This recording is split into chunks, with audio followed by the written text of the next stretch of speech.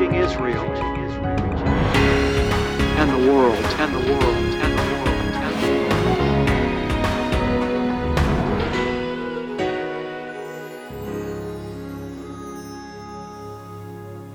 world. Shalom Ahuvim, that's Hebrew for beloved ones. Welcome today to Discovering the Jewish Jesus.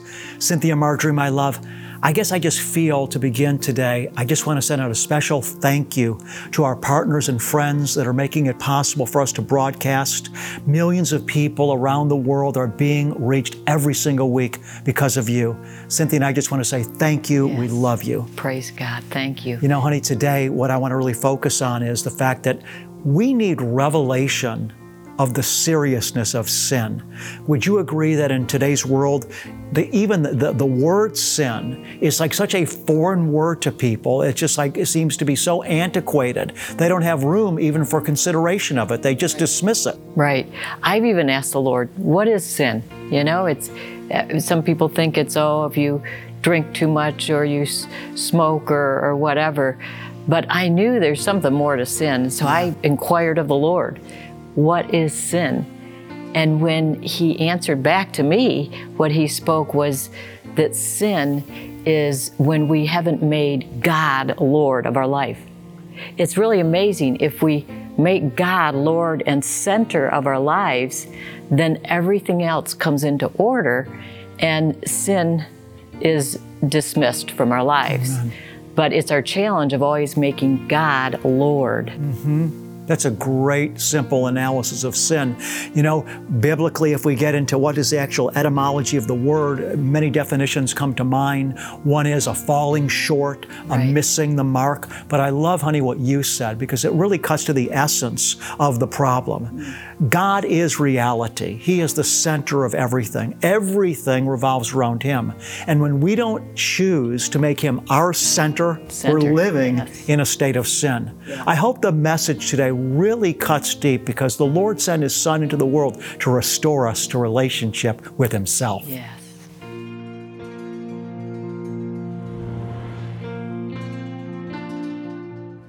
Shalom uvracha, beloved ones, peace and blessings.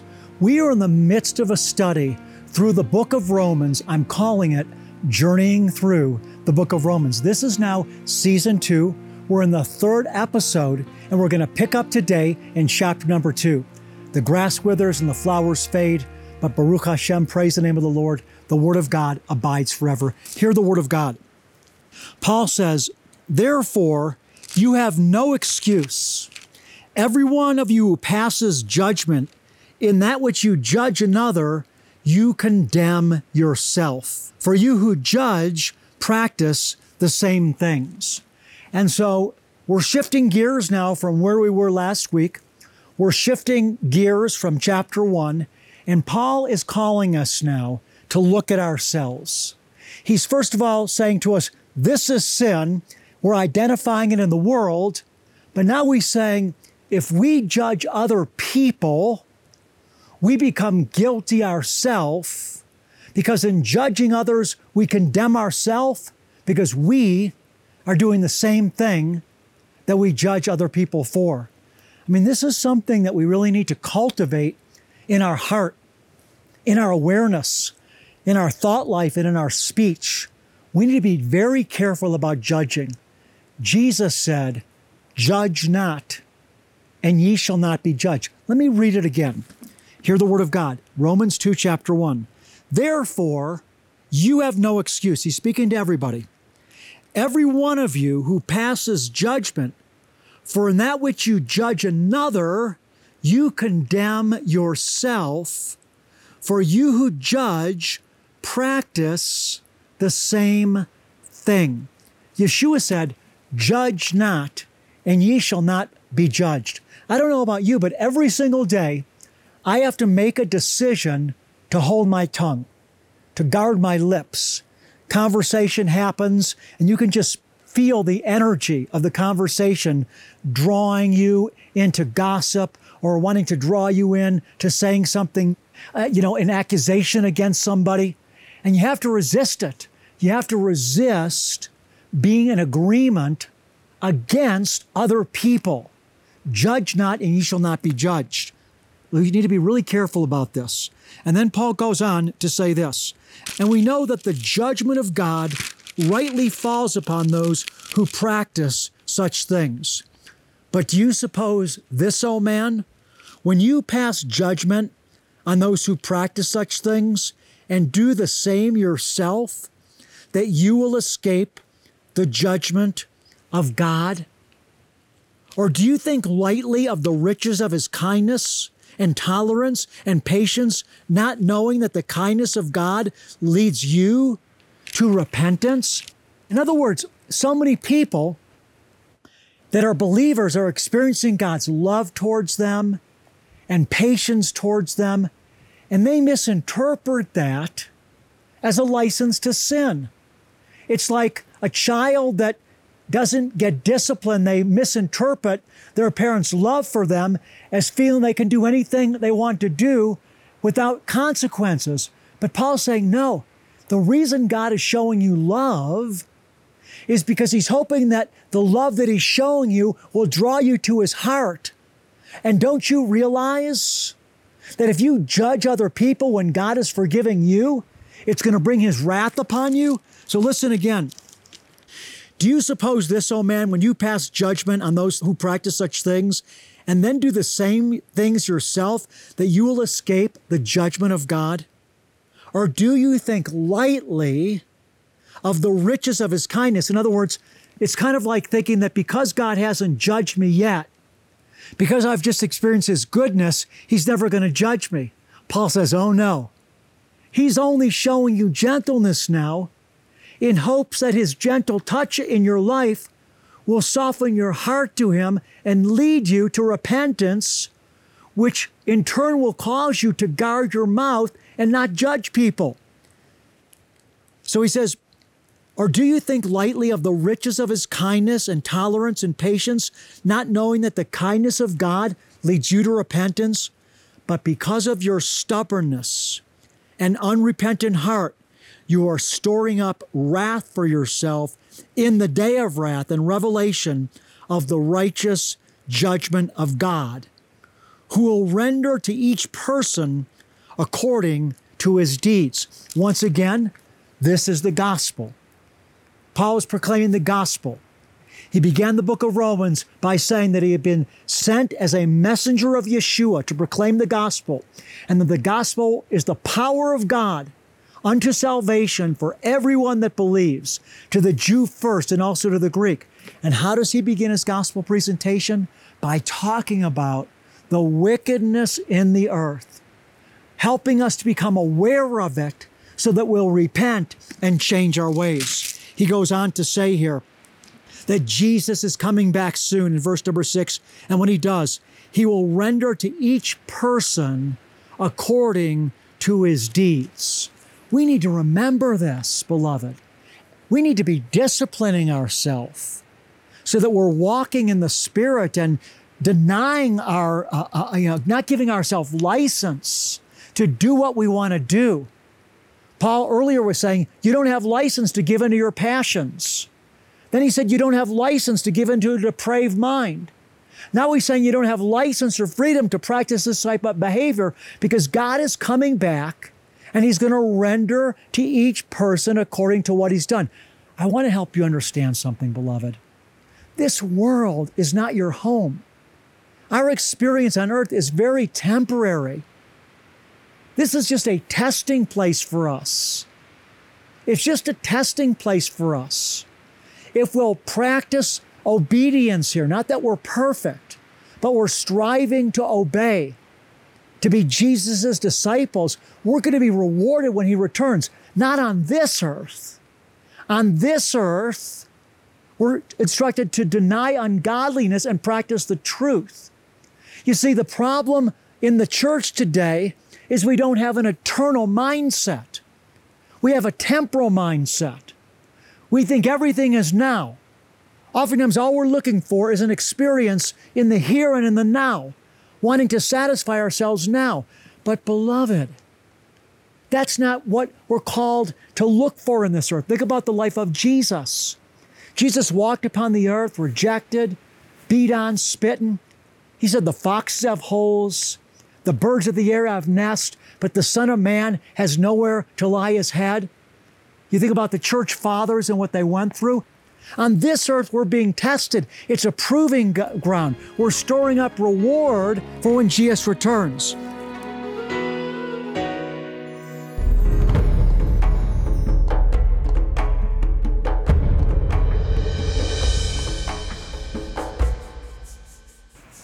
In today's Hebrew Moments, I want to focus on the title of God, El. We're going to look now at the first verse in our Bible, the book of Genesis, or Bereshit, chapter 1, verse 1.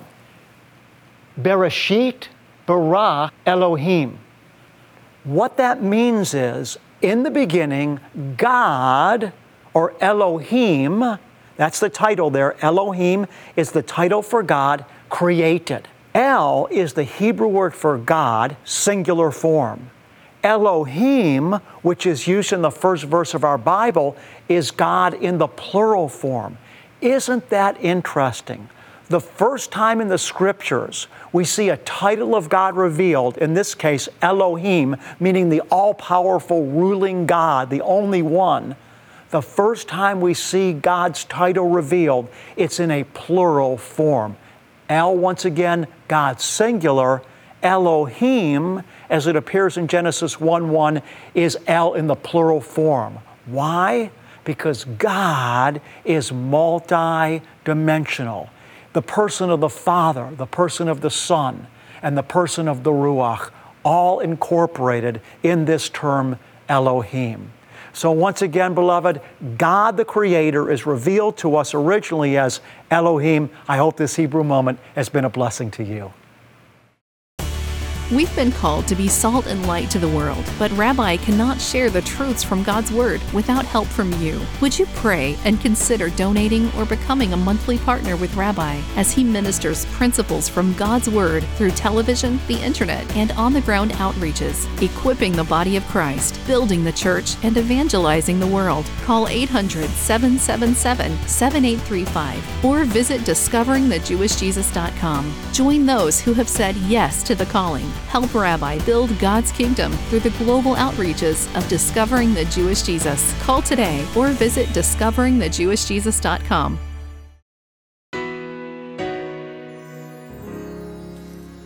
So Paul says here, Jesus is coming back in verse 6, who will render to each person according to his deeds. To those who by perseverance in doing good seek for glory and honor and immortality, they're going to receive all the blessings of eternal life. But to those who are selfishly ambitious and do not obey the truth, but obey unrighteousness, their inheritance at the soon return of Jesus, Paul says, is wrath and indignation. We need to be ready to suffer a bit for Jesus in this world and stop thinking that we can satisfy ourselves or be fulfilled by the things of this world. The things of this world can never fulfill us, so we should stop trying to use this world to fulfill us, and we should instead be living for Jesus. Paul says this, verse 9, there will be tribulation and distress for every soul of man who does evil, to the Jew first and also to the Greek. Again, he's speaking about the reward, but glory and honor and peace to everyone who does good, to the Jew first and also to the Greek. When? Not right now. Not right now. Think about the apostles. They were martyred, hung upside down, boiled in oil, beaten. I've been saying this, shipwrecked. Not right now. Now we're living for Jesus. Once again, beloved, part of the deception in the church today, and some of it comes from the New Age movement, which has seeped into the church, is that Christian people, or people that, believe in Jesus, even if the Jesus they believe in is not the real historical Jesus, they're thinking that what they should expect is that God is going to give them everything in this world, and that will make them happy. But the Bible says in the book of 1 John, all that's in the world, the lust of the eyes, the lust of the flesh, and the boastful pride of life, it's not from the Father, but from the world. You see, the New Age theology that's gotten into the church, please hear me now, it's made it about now. Everything's about the now. And so, especially the younger generation, all they're looking for, listen, is an experience in the now. They go to church and all they're looking for is an experience, to feel good when the worship's going. Frankly, sometimes I look around and I see everybody almost in a frenzy with the worship music, and I'm asking myself, God, is this you that they're feeling? Or have they just worked themselves up into an emotional state, the same way they would at a rock concert? Because true discipleship and true worship goes way beyond getting goosebumps when the worship music's playing. True worship is obedience. It's a lifestyle. It's waking up in the morning as a soldier of the cross, as a soldier of Christ, to say, I put you before me, Lord. I'm going to follow you today. I'm going to deny myself. I'm not going to ask myself what my plans are. I'm going to ask what your plans are. I'm not going to do what I want. I want to ask what you want. I want to be like Jesus that said, not my will, but thy will be done. Father, I want to be like Yeshua that did nothing apart from you. You see, it's a different gospel. Today, people are just looking to be fulfilled in the now. But Jesus said, everyone that wants to be my disciple must pick up his cross, deny himself, and follow me. The gospel that Paul preached is that we deny ourselves worldly lust.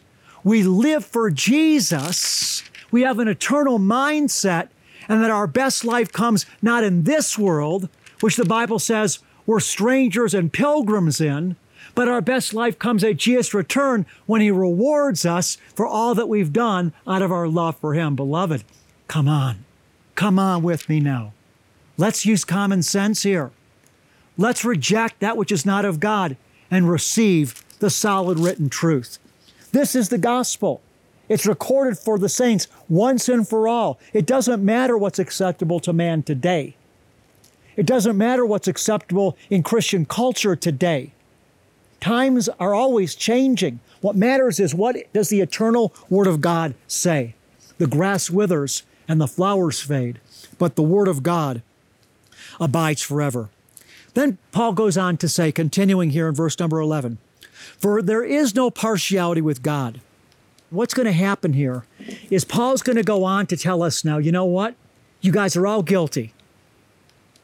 I'm telling you to do good, but I'm telling you now, you're going to find out that we're all guilty and we desperately need Jesus. We need to repent and turn our lives completely over to Jesus because you're all guilty and in danger of God's wrath.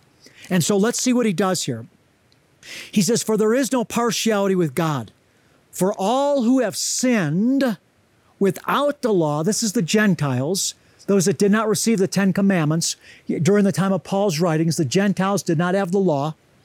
For all who have sinned without the law, the whole Torah, will also perish without the law. And all who have sinned under the law will be judged by the law. So he's looking at the world and he's dividing the world into two classes, Jew and Gentile. Those of the Gentile world that sinned against God without the law, and we're going to see that they sinned against God even though they didn't have the law because they went against their conscience, and the Holy Spirit was bearing them witness in their conscience about right and wrong, but they rejected the truth and still did what was wrong. So Gentiles are guilty for sinning against their conscience, and Jews are guilty because they had the written Torah and they sinned against that. The whole world, Paul's about to say, is guilty. Why is he doing that as he introduces the gospel? Because he's preparing us to receive Jesus. Here we go. For all who have sinned without the law will also perish without the law. And all who have sinned under the law will be judged by the law. For it is not the hearers of the law who are just before God. In other words, just because the Jewish people heard the law, that doesn't make them just, but the doers of the law will be justified. For when Gentiles who do not have the law do instinctively the things of the law, these not having the law are a law to themselves, in that they show the work of the law written in their hearts, their conscience bearing witness, and their thoughts alternatingly accusing or else defending them. On the day when, according to my gospel, God will judge the secrets of men through Christ Jesus. And so Paul is just going to continue on now by saying to the Jewish person, listen, don't think that you're better than the Gentile just because you've heard the law. Just because you've heard it doesn't make you right. And by the way, there are Gentiles that have never heard the law, and yet they're doing those things that the law has instructed, and they're more righteous than you. But Paul is going to continue to tell us there's no one righteous before God, whether Jew or Gentile, no, not one. And so as he continues here, he is speaking and he says this. On the day, he says, this is all going to be revealed, when according to my gospel, God will judge the secrets of men through Christ Jesus. I'm going to continue here next time, and Paul is going to once again talk to the Jew. He's going to talk to the Gentile. He's going to continue to bring conviction of sin, and then he's going to introduce the good news of Messiah Jesus. Beloved, what's the point of all this? When I first came to know the Lord back in 1978 as a Jewish person, frankly, I was raised in a conservative synagogue, and I did not have a deep revelation of sin. I just knew that I was lost when Jesus appeared to me, that I was confused, that I was desperate. And when Jesus appeared to me, I knew that God loved me, that he was alive, that Jesus was the way to him, and that Jesus was the way out of where I was living. I was the way out of fear and depression and confusion. And I started devouring the Word of God. But you know what happened? The longer I journeyed with Jesus, the more deeply I became convicted of my own sin. And now, after walking with Yeshua, after walking with God, since 1978, over 42 years now, 44 years now, after the longer I've walked with him, the more convicted of sin I am. I mean, I've been cleansed of so many things, but I'm more convicted of sin now, even though I'm much more, quote, righteous or cleansed than I was in 1978. But the work of the Holy Spirit convicts us of sin so we can be cleansed. So I want to end today's broadcast by saying, do you understand that Jesus came to deliver you from your sin, not just to give you everything that you want from the world? That his real mission is to save his people from their sin? When he was born, the angel appeared to Mary and said, you shall call him Yeshua, for he shall save his people from their sin. Father, we ask you for a spirit of conviction so that you will show us what in our soul needs to be cleansed, so we can be washed of it by the blood of Jesus and transformed by the living Spirit of God and become pleasing to you in all our ways. In Yeshua's name.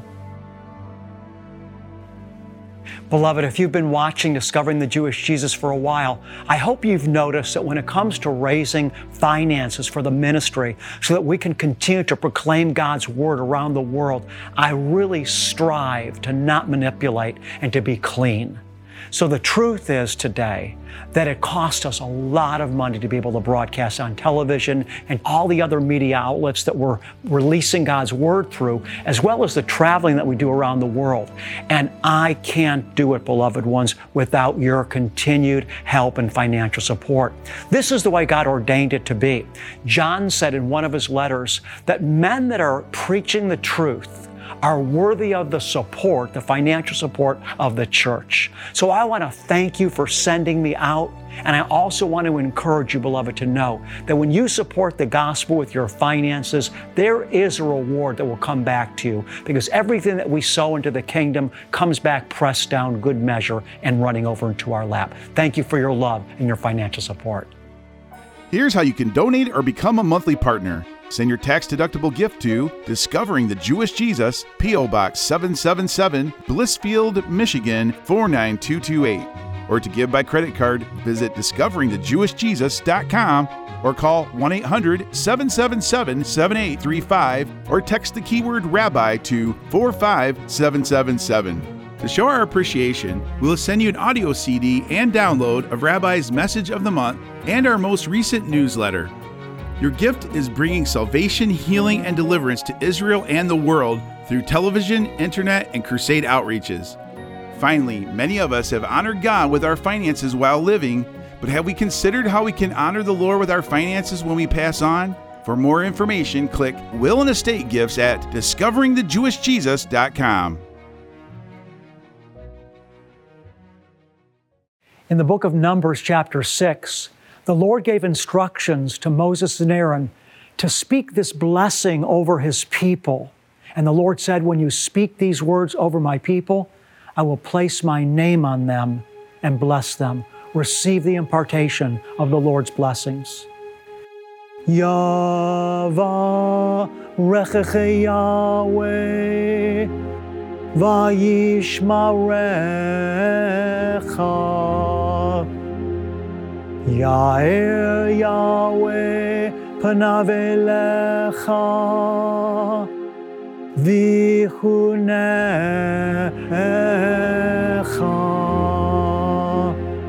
Yisa Yahweh panav elecha ve'asem lecha. Shalom.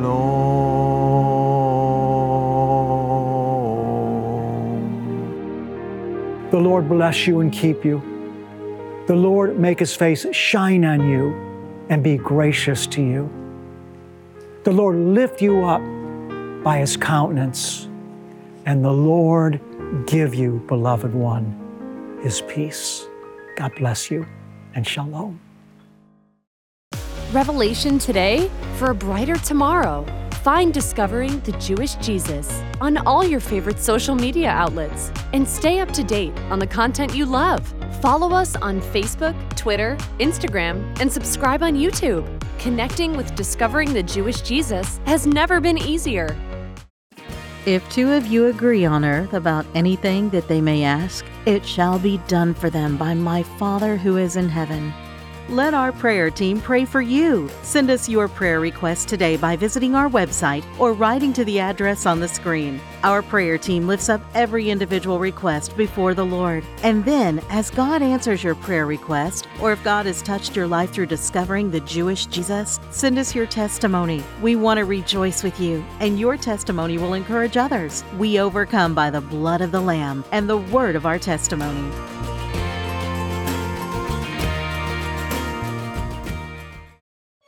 Next time on Discovering the Jewish Jesus, Rabbi speaks about how important it is to realize our faults and ask the Lord for mercy and humility. Don't miss this exciting episode.